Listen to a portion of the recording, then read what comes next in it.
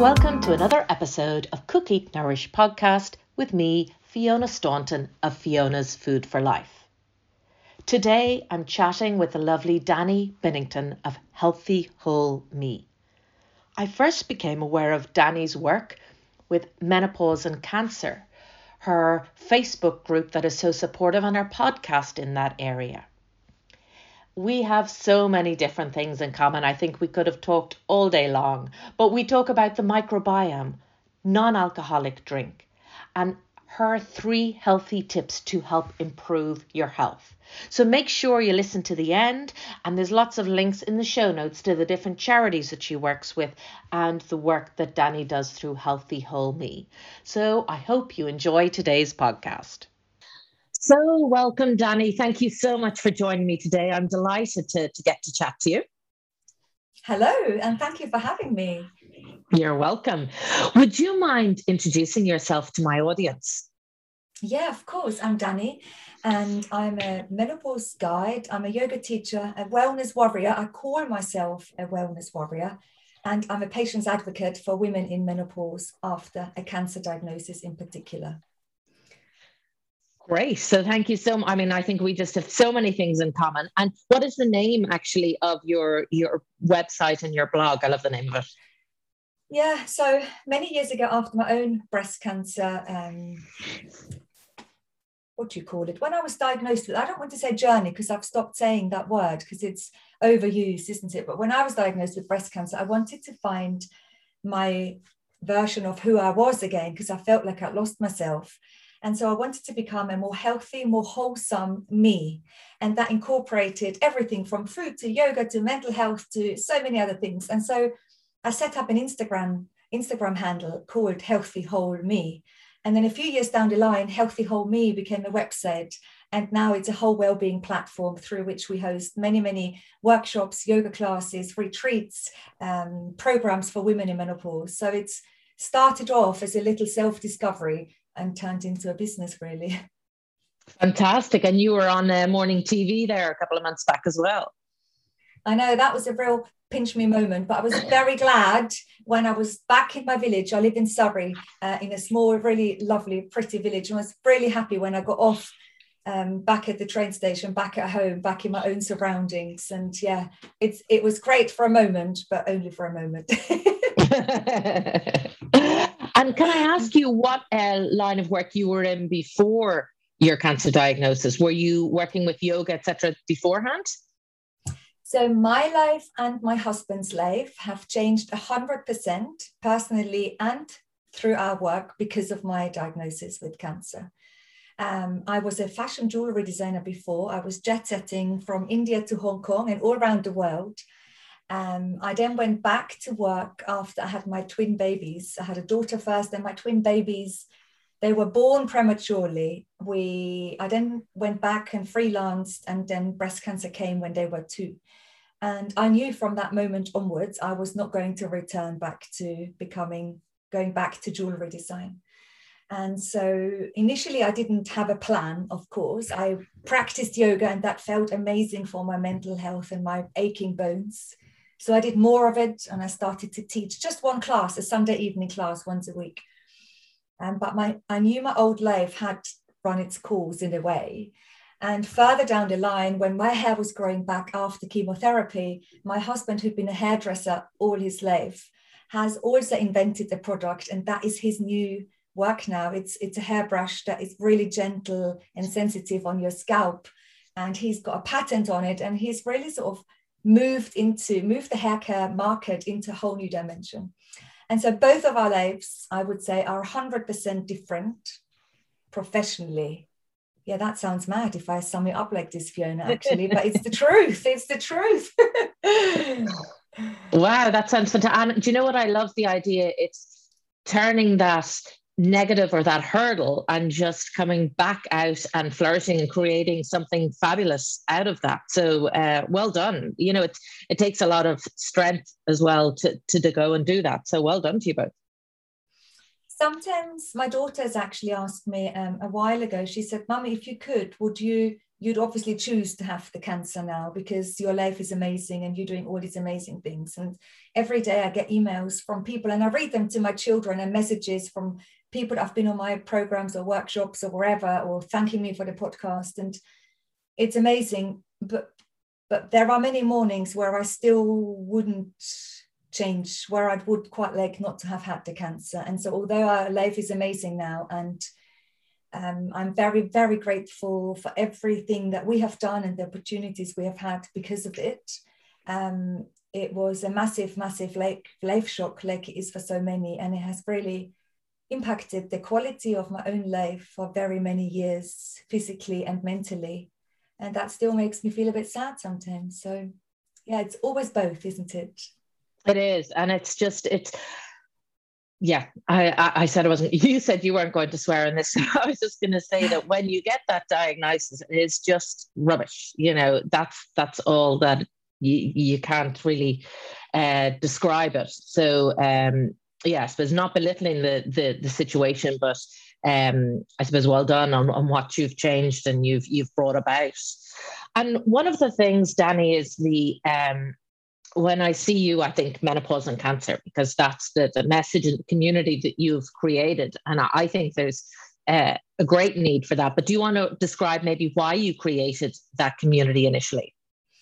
So for the first 3 or 4 years after my diagnosis, it was very much about rebuilding my house and sharing that with others. So I practiced yoga, I started to teach it. I changed my diet radically from one day to the next. I share that this was also not right and a bit too radical, but I share from my learnings and errors, I guess. And I want to be open and transparent about that. But people always ask me, so Danny, how do you cook plant-based for you and your 3 little kids? And so I opened my kitchen and I created supper clubs where women came and cooked with me, a bit like you. I shared that passion. And over the years, I was counting the other day for a conversation I had, and I had over 450 different women cook with me in my own kitchen. It sounds mad, right? Brilliant. I love it. So it was 10, 12 women at a time, and we stood around the kitchen counter. It was all pre-COVID, and we cooked together. I showed them ingredients. We tested recipes. I loved it. And the magic happened when we sat around the kitchen table and we didn't talk about food anymore, but we talked about things that were important to our heart. And so I think community, because of that, is at the heart of everything I do. I then had to start to prepare for my own menopause. I knew it was coming because I found out I carry a genetic mutation, which after my breast cancer diagnosis was quite a shock, because this particular mutation likes to give people more breast cancers and ovarian cancer at really high statistic. And so I had to navigate what I was going to do for my future health as well, to prevent more cancers. And I decided to opt for a preventative ovarectomy. So I knew my menopause was coming. It's removing your ovaries so that you wouldn't get ovarian cancer. We had many, many women on my dad's side of the family die to it way too early. And so I thought this was the right thing for me to do. But for anyone listening, there is no right or wrong. We can be guided by statistics, but we need to do what is right for us. So I'm just sharing how my journey sort of unfolded. And because I'd already tinkered with cooking clubs and yoga, I brought loads of speakers in.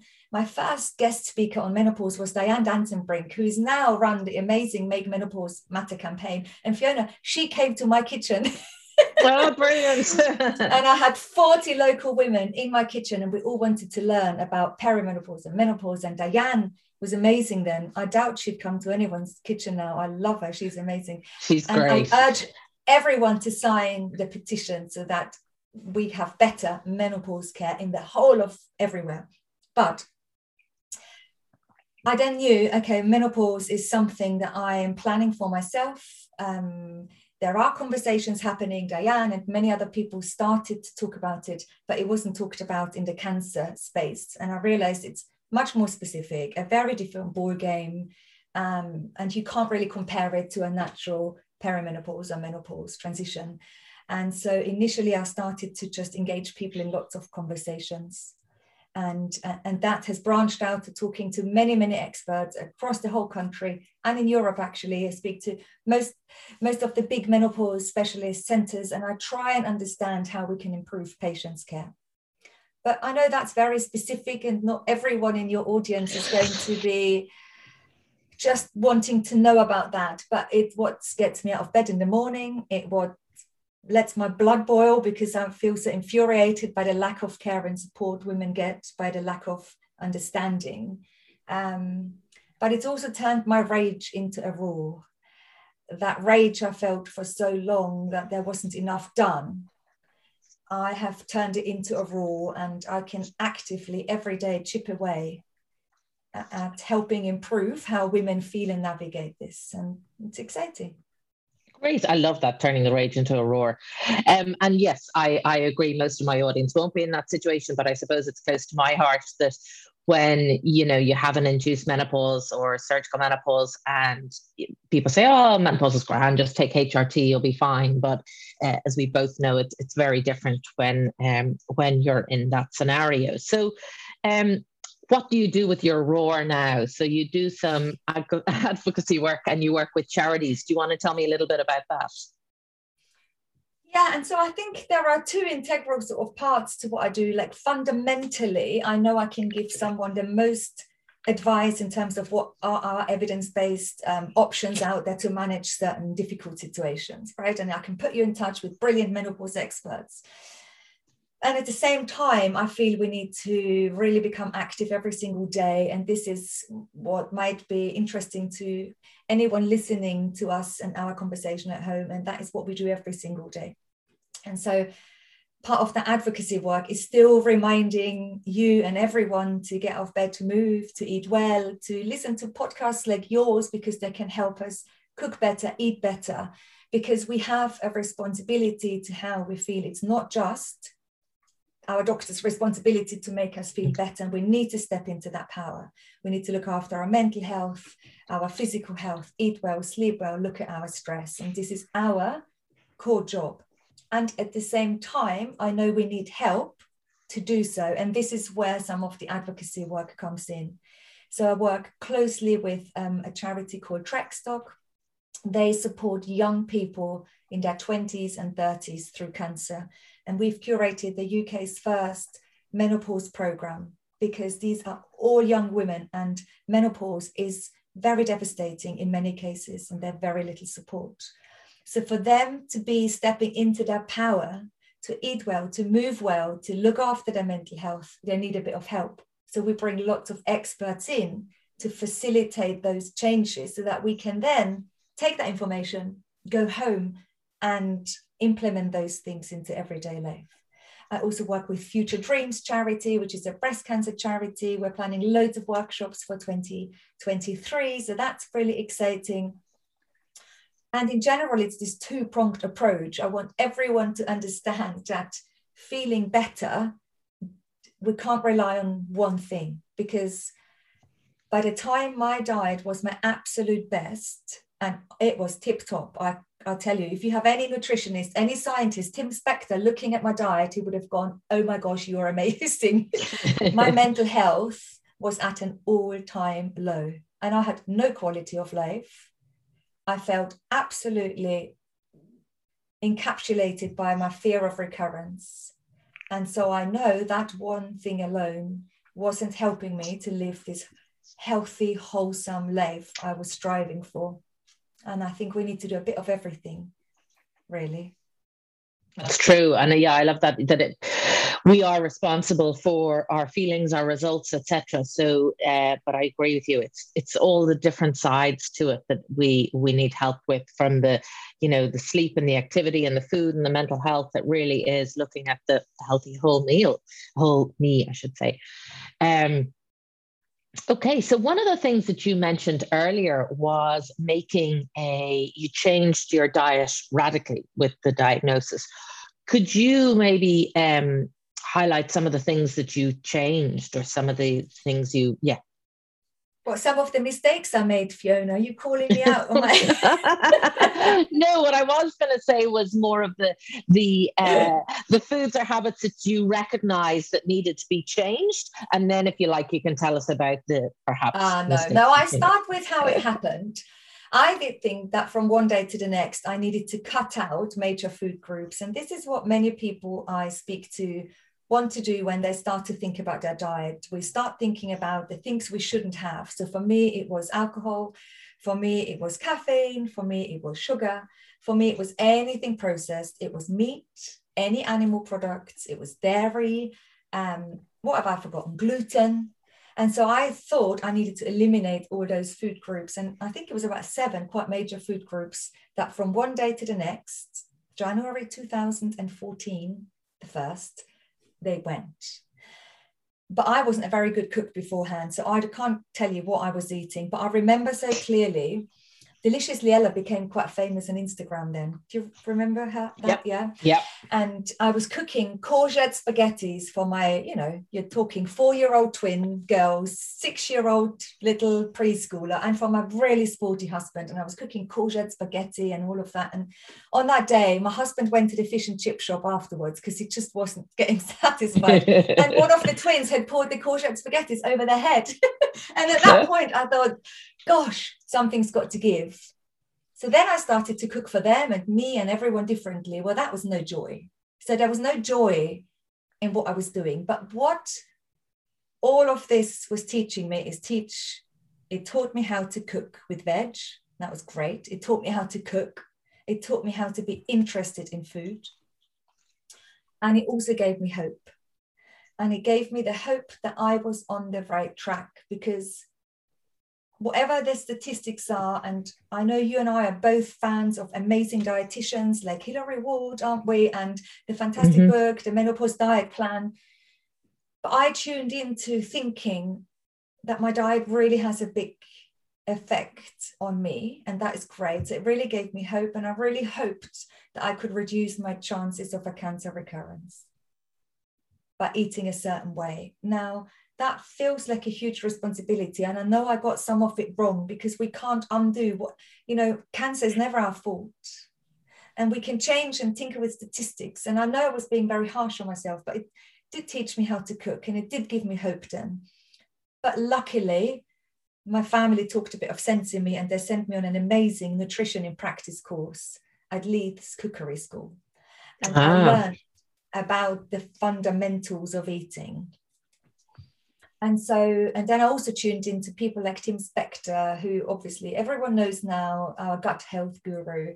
And my diet suddenly didn't become free from 7 major food groups. It became obviously full of things. And I started to bring some animal products back in, and I started to just enrich my diet. And so my mum then, who is a psychologist, she said, Danny, imagine you're in a dark room and you put headlights on your forehead, and then you turn them on, and whatever you look at, this is what you shine your focus on.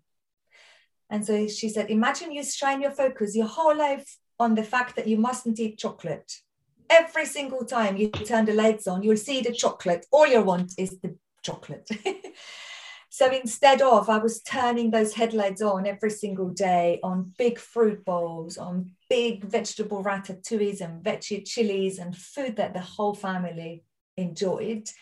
And it not only became a tasty process, it became a really enjoyable process. And I brought the community and joy back into eating that I think I had lost before then. Oh, I love that description about the headlights, and the way that I would always say to people is, don't focus on what you can't eat, focus on how you can add more nutrients to what you currently have. So that's great. So one of the things you've mentioned there was the alcohol, and one of the posts that I've seen you do lately is making your fancy non-alcoholic drinks.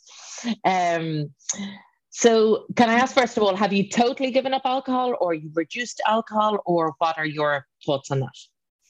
So since that day, and that is nearly 9 years for me, I have become teetotal and I live a sober life. And that comes and came with difficulty navigating social situations, friendships, nights out, at times feeling excluded from the 3 o'clock shenanigans of dancing on tables. And I don't know if you can hear at home, people might think, where's she from? I'm Austrian, my accent. And I was always dancing on tables, knocking back another shot of something, because that's what the Austrians are good for, aren't they? a bit of schnapps. So that changed me and altered me in a big way. It changed my personality. I had to redefine me again. Who was I becoming? I had to relook at how the whole society looks at alcohol. It was a big deal. It wasn't easy, but I was so determined, like with the food and cutting out the food. It wasn't hard as such to give it up and not drink it. It was hard to navigate everything else that comes with it. Every celebration, we have connected alcohol towards it. You don't go to a christening, you don't go to anywhere without alcohol being there. People don't want to go out on a Thursday night because they're working on Friday. Alcohol shapes for how so many of us live, and I really, really felt it, and it wasn't easy. No, and I mean, in the early days, I didn't even drink a tonic water because that contains sugar. So I really was drinking sparkling waters. But over the years, I found to make really lovely mocktail recipes and stuff that is so tasty and just really good for my gut health as well. But it's still navigating people have stopped asking me, of course, but I had so many questions initially about, oh, you're not drinking, what's wrong? You're going to drink next week. And it's just mad how big a deal it is actually for most of us. Yeah, and I mean, even in Ireland, it's definitely part of the culture, and it is a hard switch to make. I haven't gone the full shift, but I have definitely, reduced it, and I'm being a lot more mindful and enjoying waking up, healthier. But it is, I can only imagine it's a big change, and that's probably why I haven't delved into that change myself personally. But I am definitely reducing, because I know that's better for me. But back to you. What are your favorite non-alcoholic drinks or mocktails to make? So gosh, I love kombucha. Do you love kombucha? You probably make your own, do you? Or I'm more a water kefir, because I made vinegar too many times and I've just too many things on with the kombucha. So I make water kefir. So I love that as a really nice, refreshing drink, similar enough to kombucha. So for anyone listening, thinking, what is kombucha? I'm sure you talk about it loads on the podcast, but it's a fermented drink. It's a tea, and it's cold and it's a bit sparkly. It's got a bit of that sour vinegary taste, some of them. And I think if anyone bought it, just make sure it hasn't got added sugars and added things in. There's a few really cool brands that are really great kombuchas out there. But I love mixing my kombucha. So I have ginger shots. Again, I don't always press my own ginger. I sometimes buy ginger shots. So I'd have a kombucha. I'd throw in a bit of a ginger shot. Sometimes top that with a bit of tonic water. And gosh, it actually does taste a bit like a gin and tonic. And it's that sort of aftertaste you get. I really enjoy that. And it's good for our gut health. I've got the ginger for my immune system. So I know it's good for me, but it's really tasty. And when I sip away on it, I don't even feel so alienated. But I also love a really good alcohol-free beer. If I go to the pub now, and there are some like Beck's Blue, for example, that has hardly any sugar when you look.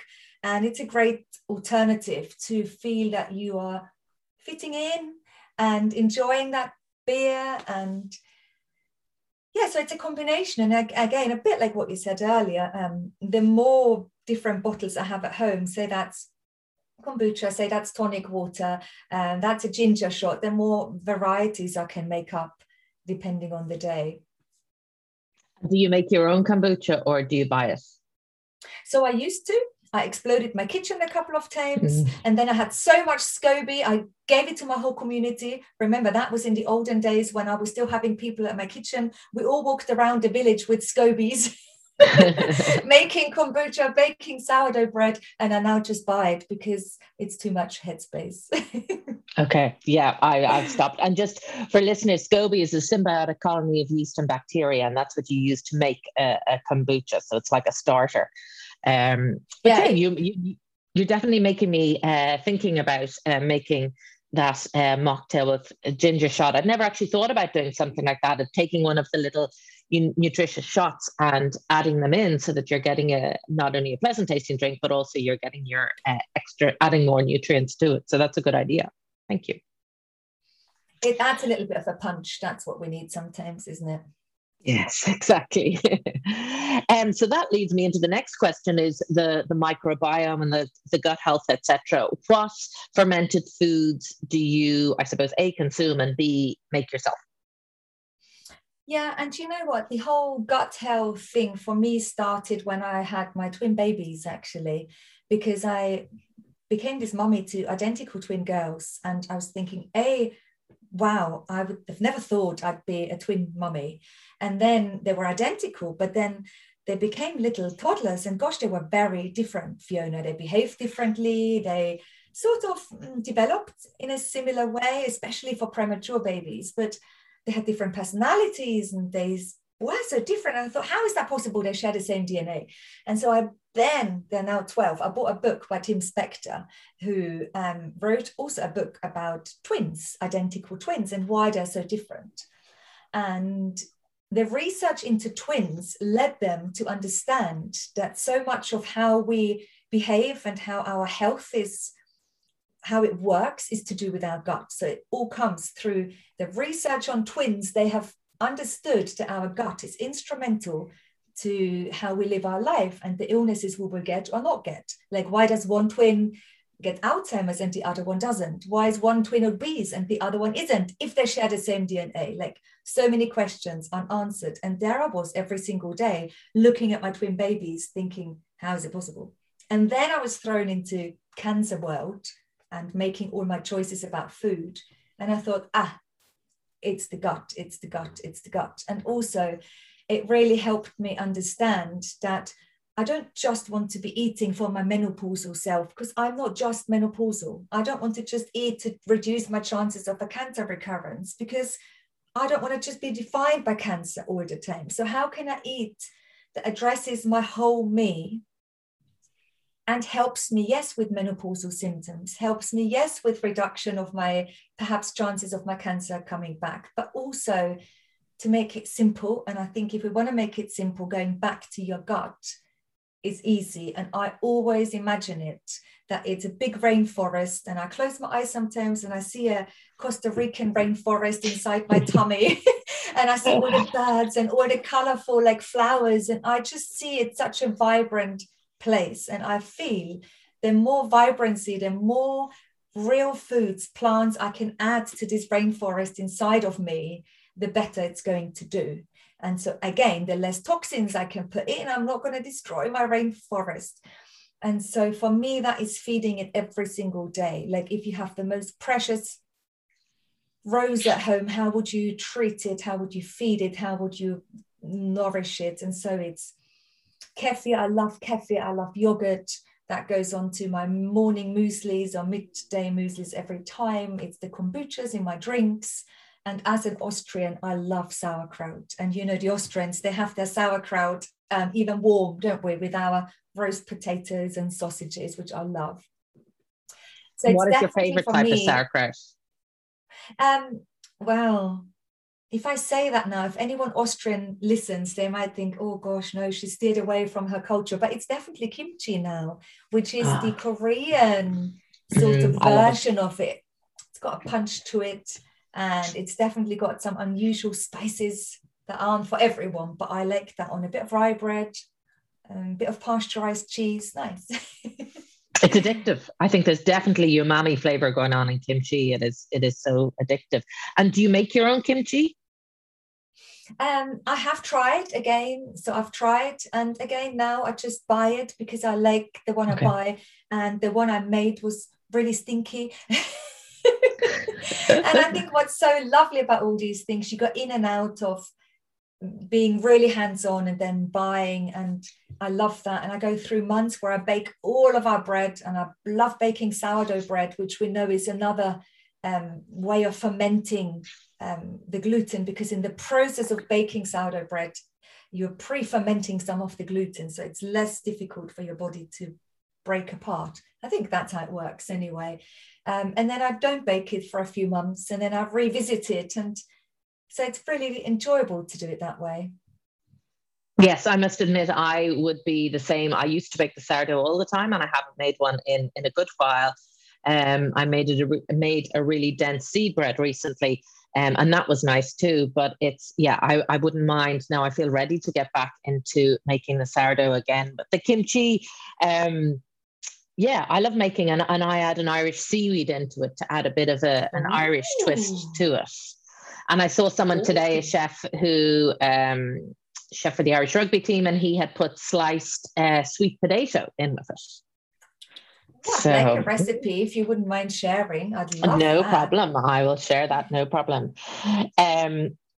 Great. So one of the things that I always ask my guests, Danny, is if you could give 3 tips to the audience to improve their health, what would they be?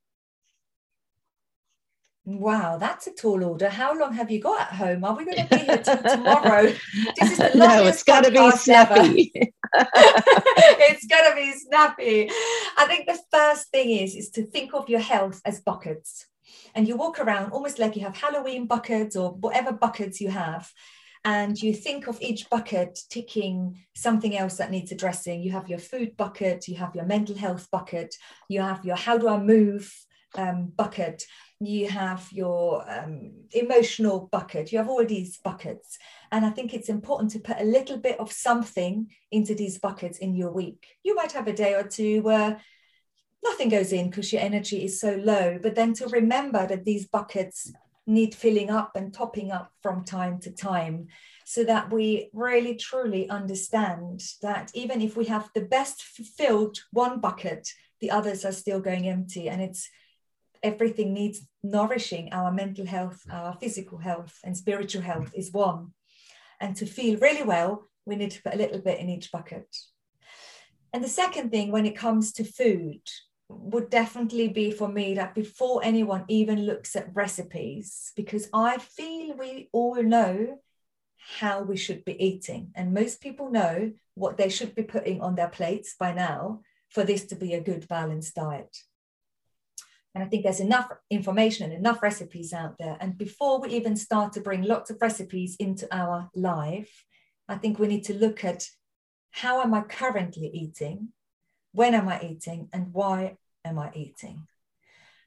And when we break it down and thinking, this is how I have my breakfast, this is what I have for my lunches, and this is what happens for dinner, we need to choose one area we want to improve on, because otherwise we're not going to sustain, even if we really mean well with changing our habits. It is too much, and people are creatures of habit, and before they know it, they'll go back to their own ways. But if I work with clients, for example, and I say, just look at your breakfast for now. If you think that is the area that you're back to your old Cocoa Pops or whatever it is that you have, then just doing that can have a huge impact if you manage to sustain it. And that's not even sustaining it 7 days a week. That is even moving away from Cheerios or Cocoa Pops for 3 days a week and adding a healthy breakfast. That is a huge change if we can sustain it, because only what we're able to sustain is ever going to impact us and benefit us. So it's really breaking it down. How do we eat? What do we eat? And then working out, because I know it. I know this is true. If we fail to plan, we are planning to fail. So to me, it's not about the recipes, the ingredients. It's not even about fermented foods. It's planning for what we want to achieve, and we can be super successful. Otherwise, we are setting ourselves up to fail, I think. And the third one is to understand nothing is ever just linear and easy and enjoyable. And there will be days and times where we have to graft at it, where it's a bit more challenging and a bit more difficult, and to accept that as normal. because we feel that health and well-being is a given. But actually, from speaking to hundreds and hundreds of people and experts and patients, menopausal women, cancer survivors, the more I understand is that actually a true sense of well-being requires dedication and work. It's not something that everyone just wakes up with and feels amazing. It is daily input and daily nourishing. And that is a little bit of work. And I think we need to be prepared to put that in to reap the benefits. Fantastic. So in your short time, you have your 3 tips. So one is thinking of health with all the different buckets and trying to keep it all balanced out. Number 2 is just to focus on one area, look at when, how, and why we're eating. And number 3 is that nothing is linear. It's going to take dedication and work, and some days are going to be really tough. Is that it in a summary? I think so. And then maybe can you add a 4th one to be really compassionate? Okay. Okay. Because we're human and life gives us so many lemons, and life can be so challenging. And some of us are really feeling the rippling benefits of the pandemic now. Some of us have been going through other difficult things, like people go through financial hardship. It's as difficult to deal with than a relationship breakup, then maybe a cancer diagnosis. There's no point in comparing. So many things really rattle on our foundations, and it's a tall order to do all these things really well all the time, and it's sometimes we're just quite tough on ourselves as well, aren't we? Exactly. Yeah. Yes, I agree. To be compassionate is very true. And so thank you, Danny. Is there anything else that you would like to mention before we finish up on the podcast? No, but I've really, really loved talking to you. I can't wait to make your Irish kimchi. And obviously, if anyone really needs specific menopause and cancer support, come and find me on healthywholeme.com or healthywholeme on Instagram, and I can signpost to charity workshops, to charity programs. I've got my own private program. I host the Menopause and Cancer podcast. I know this is very specific, but for the right person who needs that help, I'm sure I can signpost to some resources. And unfortunately, I think the way the world is at the moment, I think everyone is going to know someone who's in that scenario. So it mightn't be the person listening, but they might be able to share that information with somebody who is going through, cancer and menopause. And I will put the links below in the show notes as well. Thank you, thank you, thank you. How exciting we met today. How lovely. Thank you so much, Danny. Thank you very much. Thank you. Thanks so much for listening to today's podcast on Cook, Eat, Nourish with me, Fiona Staunton of Fiona's Food for Life. I'd really appreciate if you would subscribe, rate and review the podcast to help spread the word.